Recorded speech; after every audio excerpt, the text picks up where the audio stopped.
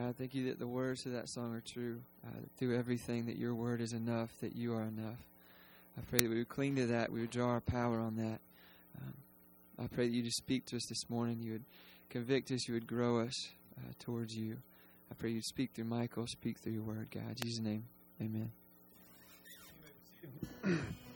One of the reasons I like that song, and one of the reasons I like, you read through the Old Testament, you get a chance to hear God's voice speaking. You read the words and you get His perspective, and that song is sung in the first person. That song is sung from God's perspective, and I like that. We sing God's words after Him, and that allows Him to sing to our hearts as well. So I pray and hope that you were encouraged by that. There are lots of announcements in the bulletin. You can look at all those. One I would like to add that's not there. September is a fifth Sunday month, so we will have our fifth Sunday potluck at the end of September. And then we will also have a congregational meeting at the end or during or however that works at potluck. So put that on your calendars. I don't know what that date is, but it's the fifth Sunday of September, whatever that happens to be. You'll hear more about that in the newsletter that comes out at the end of this week. Like I said, you can read the rest of those. And again, if you want to make a check out and put it in the box to the Gideons, you can do that. That's in the back on the table.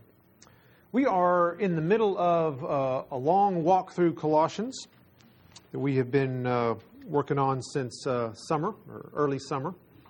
And we have really come to a crawl these last 4 weeks, as this is now the fourth week, and we're going to tackle the third verse in 4 weeks. But we've slowed down on purpose to hit some of these ideas in chapter 3, kind of one at a time, and we'll continue to do that. Next week we'll do one more, and then maybe the week after we'll do two more and actually tackle maybe 4 or 5 verses.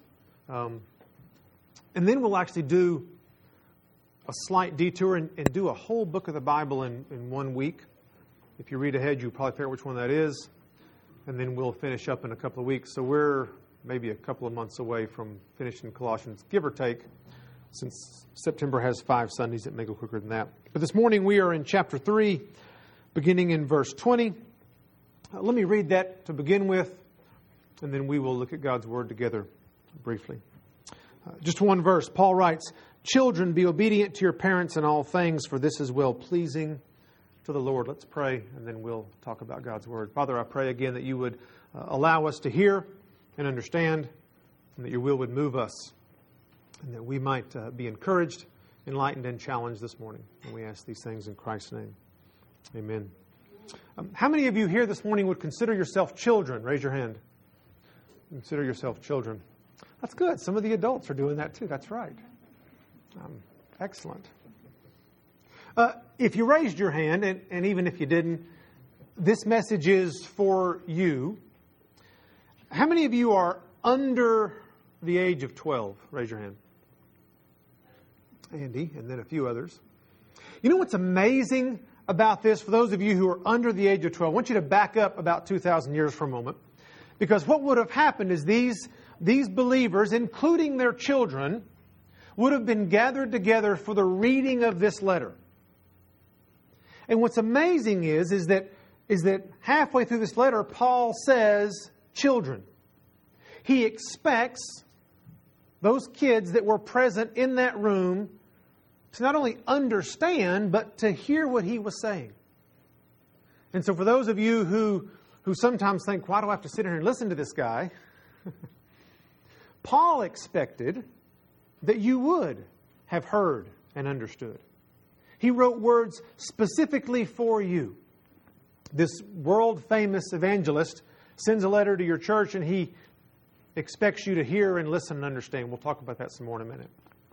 How many of you are over 12 this morning in here, but still are living at home and you live with your parents? You're over 12, but you still live at home and live with your parents. Raise your hand if that's you. Or 12 or over, because if you're 12, I've skipped you completely, right, this morning.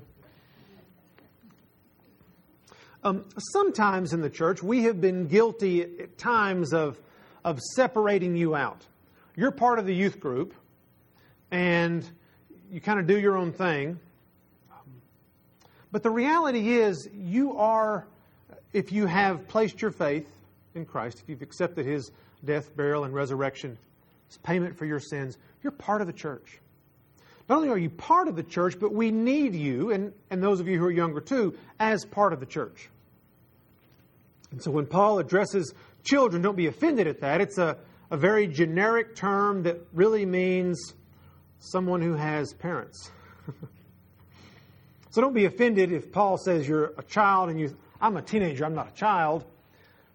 We translate it that way in English. It sounds good, but it's a fairly generic word in Greek for someone who has a parent. Okay? So we all have something to gain from this. And if you're an adult, by the way, and you think, well, I really can just chill out this morning, keep in mind that the things that Paul asked children to do, he asks us to do as well as children of our Heavenly Father. And so instead of sitting here thinking, oh, I'm glad he's talking to my kids about this, what you should be thinking as an adult is, how does this apply to me in my relationship with God? Okay? So let's get started. I've already given you one assumption. The assumption is that everybody in that room at that time would be listening and understanding to what God was saying. Either they were a believer, or as Paul has very clearly presented the gospel in this book, they would begin to think, do I believe that? As I get to these very practical applications and I find that they're hard, why are they hard? Are they hard because I haven't, and for those of you who are young, this applies to you too, you can begin even now training your minds to put off sin and put on righteousness, as Paul talked about. You can choose to, when those thoughts come in, I don't want to do this, you can make the decision that, you know what? If I believe in God, if I believe in Jesus, I really can do that. I'm dead to sin. I can choose to put my selfishness and what I want to do aside and be obedient to what God has called me to do. So there's an assumption this morning that those who are listening are believers. And so a great opportunity this morning, if you're just not sure where you stand with God, He has sent His Son to die for you. Because we all need a Savior. We're all sinful. None of us walk through this life perfectly. We all have offended a holy God, and yet instead of, as we've talked about before, squishing us like a bug, He sent His Son to take the wrath we deserved. And so as we've been talking through this book, and as we get to this passage about children obeying your parents, and you find that difficult to do, there really are two reasons that's difficult. Number one, you don't have the power of the Holy Spirit living in you, and you need help. You need to say, God, I can't do it. I am a sinner. And all these things we've been talking about, the fact that God sent His Son for me, I want to change allegiance from my own selfishness to be on God's side, in a sense, to allow Him to forgive me of my sins. And if you're there this morning, you can talk to me afterwards. You can talk to one of your parents afterwards. You can talk to any adult in here, and they would be happy to help you understand that process. But the second option is you just choose not to. You choose not to obey. You choose not to walk with God because, well, you're like your parents sometimes. We're selfish. We want to do our own thing. And so when someone asks us to do something or God asks us to do something, we go, I don't really want to do that.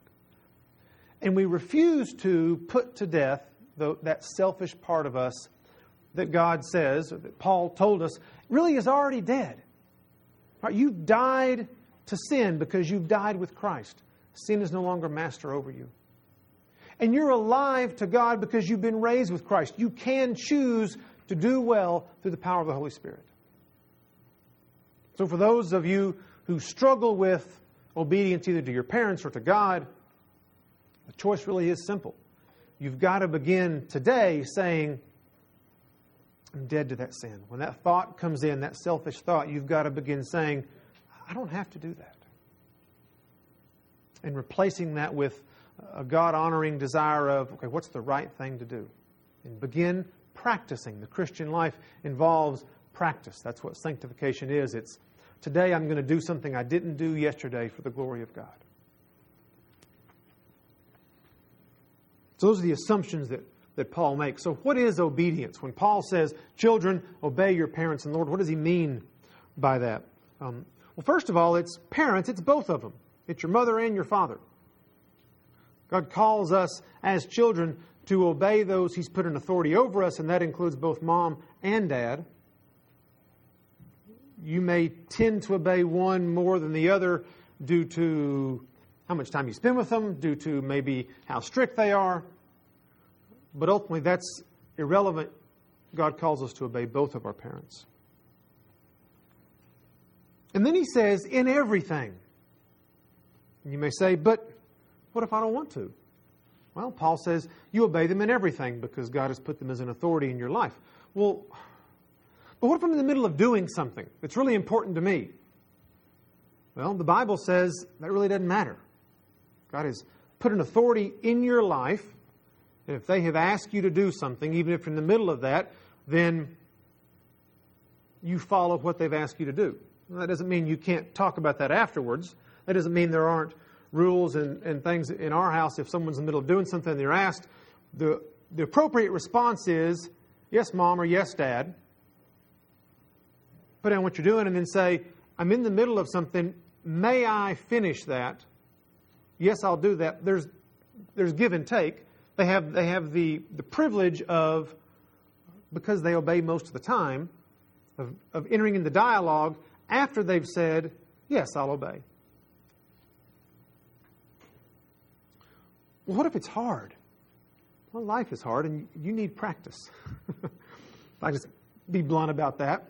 Yeah, there's a lot of things that we're asked to do. And sometimes obedience to parents is hard, and that gives you a great opportunity to practice. What if I think they're wrong? Well, sometimes parents are wrong. As long as it's not illegal or immoral, they can be wrong and you still need to obey them. Now, if they're asking you to do something that's illegal or immoral and that kind of freaks you out, you're more than welcome to come talk to another adult and we can figure that out. But cleaning your room is not slavery, and therefore that's not illegal. Hard work that makes you sweat, you may think is unfair labor practices, but it's not. So that doesn't fit into that category. Okay? Just so you know, you can't abuse that system. I know your parents in here. My guess is that no one's asking you to do things illegal or immoral. So obedience is what we do. But what I want to really focus on this morning, that's all well and good. And we know that, and you know that, right? The issue is, why? Why do we have to obey? Why is that so important? Because we know the right and wrong. I mean, there's not anybody in here who knows you're not supposed to obey your parents. There's not an adult in here who knows you're not supposed to obey God. So why? That's what I want to make very clear this morning, is there are some good reasons why we obey. Number one, every believer in life is called to obey God. And therefore, as a young child, you need to begin to get in the habit of realizing that there are authority figures in your life. Number one is God. And that God has placed authority figures on earth. Number one, parents. Number two, government. And you're going to have to, if you want to please God, obey someone all your life. And it's much harder if you've spent 10, 15, 20 years, 25 years ignoring the authority figures in your life, when all of a sudden you feel the weight of God on you to go, oh, I'm just going to change all of a sudden. It's difficult to do. And life will become more and more and more painful for you if you wait to begin the process of learning what it means to submit to someone's authority. Because you're going to be called to do that over and over again, whether that's an employer, whether that's government, whether that's God Himself. We're called to submit to other people's authority on a daily basis.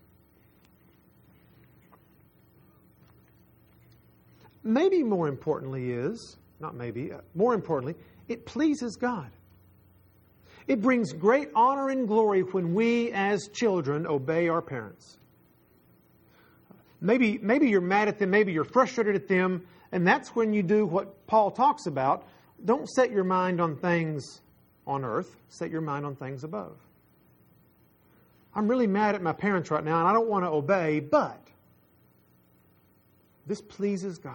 It brings glory to the God of the universe. And so even if I'm mad at my mom and dad right now, and I don't want to obey, I'm going to choose to please God. I'm going to choose to allow Him to gain glory through my actions.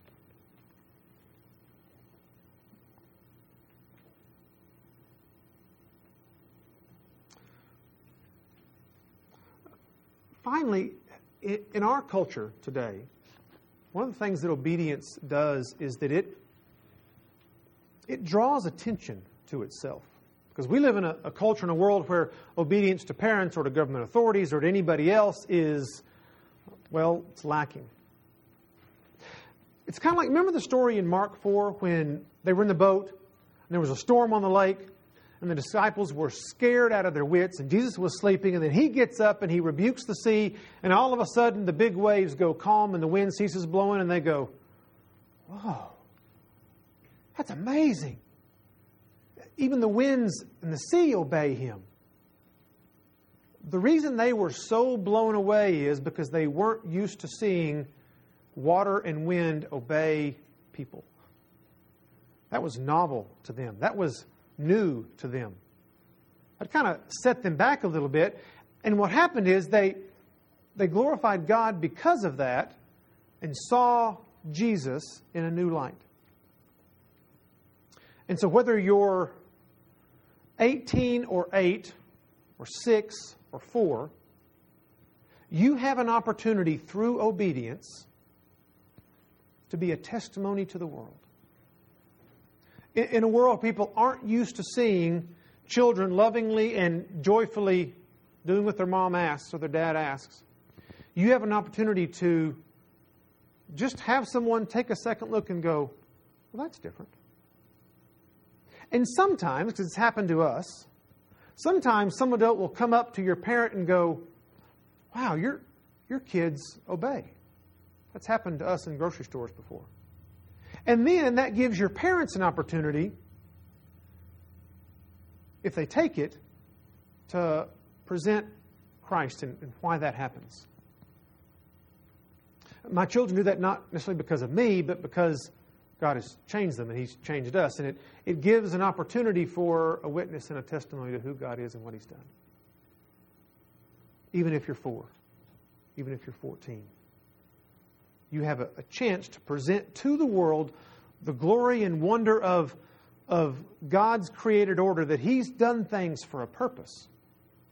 Not only for His glory, but for our good. He's placed parents over children as a picture of the Father and the Son and that relationship. Right? I don't need to remind you, but I'm going to again. The Son, fully God, full deity, who chose to lay that aside, so to speak, as Paul talks about in Philippians, to come to earth, to be obedient to everything the Father said, even though Jesus was fully God and could have done His own thing. In the garden when He said, not my will, but yours be done. Became obedient to the point of death, even death on a cross. That's our example. Kids, that's our example of what it means, even when it's painful and I don't want to, and everything in me is screaming, why do I have to do what my mom and dad says? Would you begin the process of raising your eyes and looking to Christ? And parents, the same thing is true for us. Because it's difficult for our kids to want to obey us if they see us shirking our obedience to government authorities or to our boss or to any other authority structure that God has placed in our lives. If we're good about going around the rules and not being obedient to what God has called us to be, it's difficult to expect our children to model that. So you and I as adults have the privilege and the high responsibility of doing the same thing. Even when we don't want to. That's a stupid rule. Well, it may be a stupid rule. But if it's not immoral, there's no reason why we shouldn't follow it. Because God has placed government in our lives as an authority structure. So that when we obey in joy and gladness, that's again a picture to the world that thinks the government's crazy. It may be. Nonetheless, we're called to submit to those authorities. So as we go out this week, kids, especially, would you begin the process of thinking, what do I look like to God day in and day out as my mom and dad interact with me? Do I honor Him by being obedient? Or do I make God look less than He is? And for those of us who are adults, this is an opportunity for us to reevaluate how we respond to those authority structures in our life. Let's pray together. Father, we thank You for this morning, and we thank You for Your grace and Your goodness. And we thank You for just all the ways that You bless us. Help us, God, to submit ourselves to Your will on a daily basis. And we ask these things in Christ's name. Amen.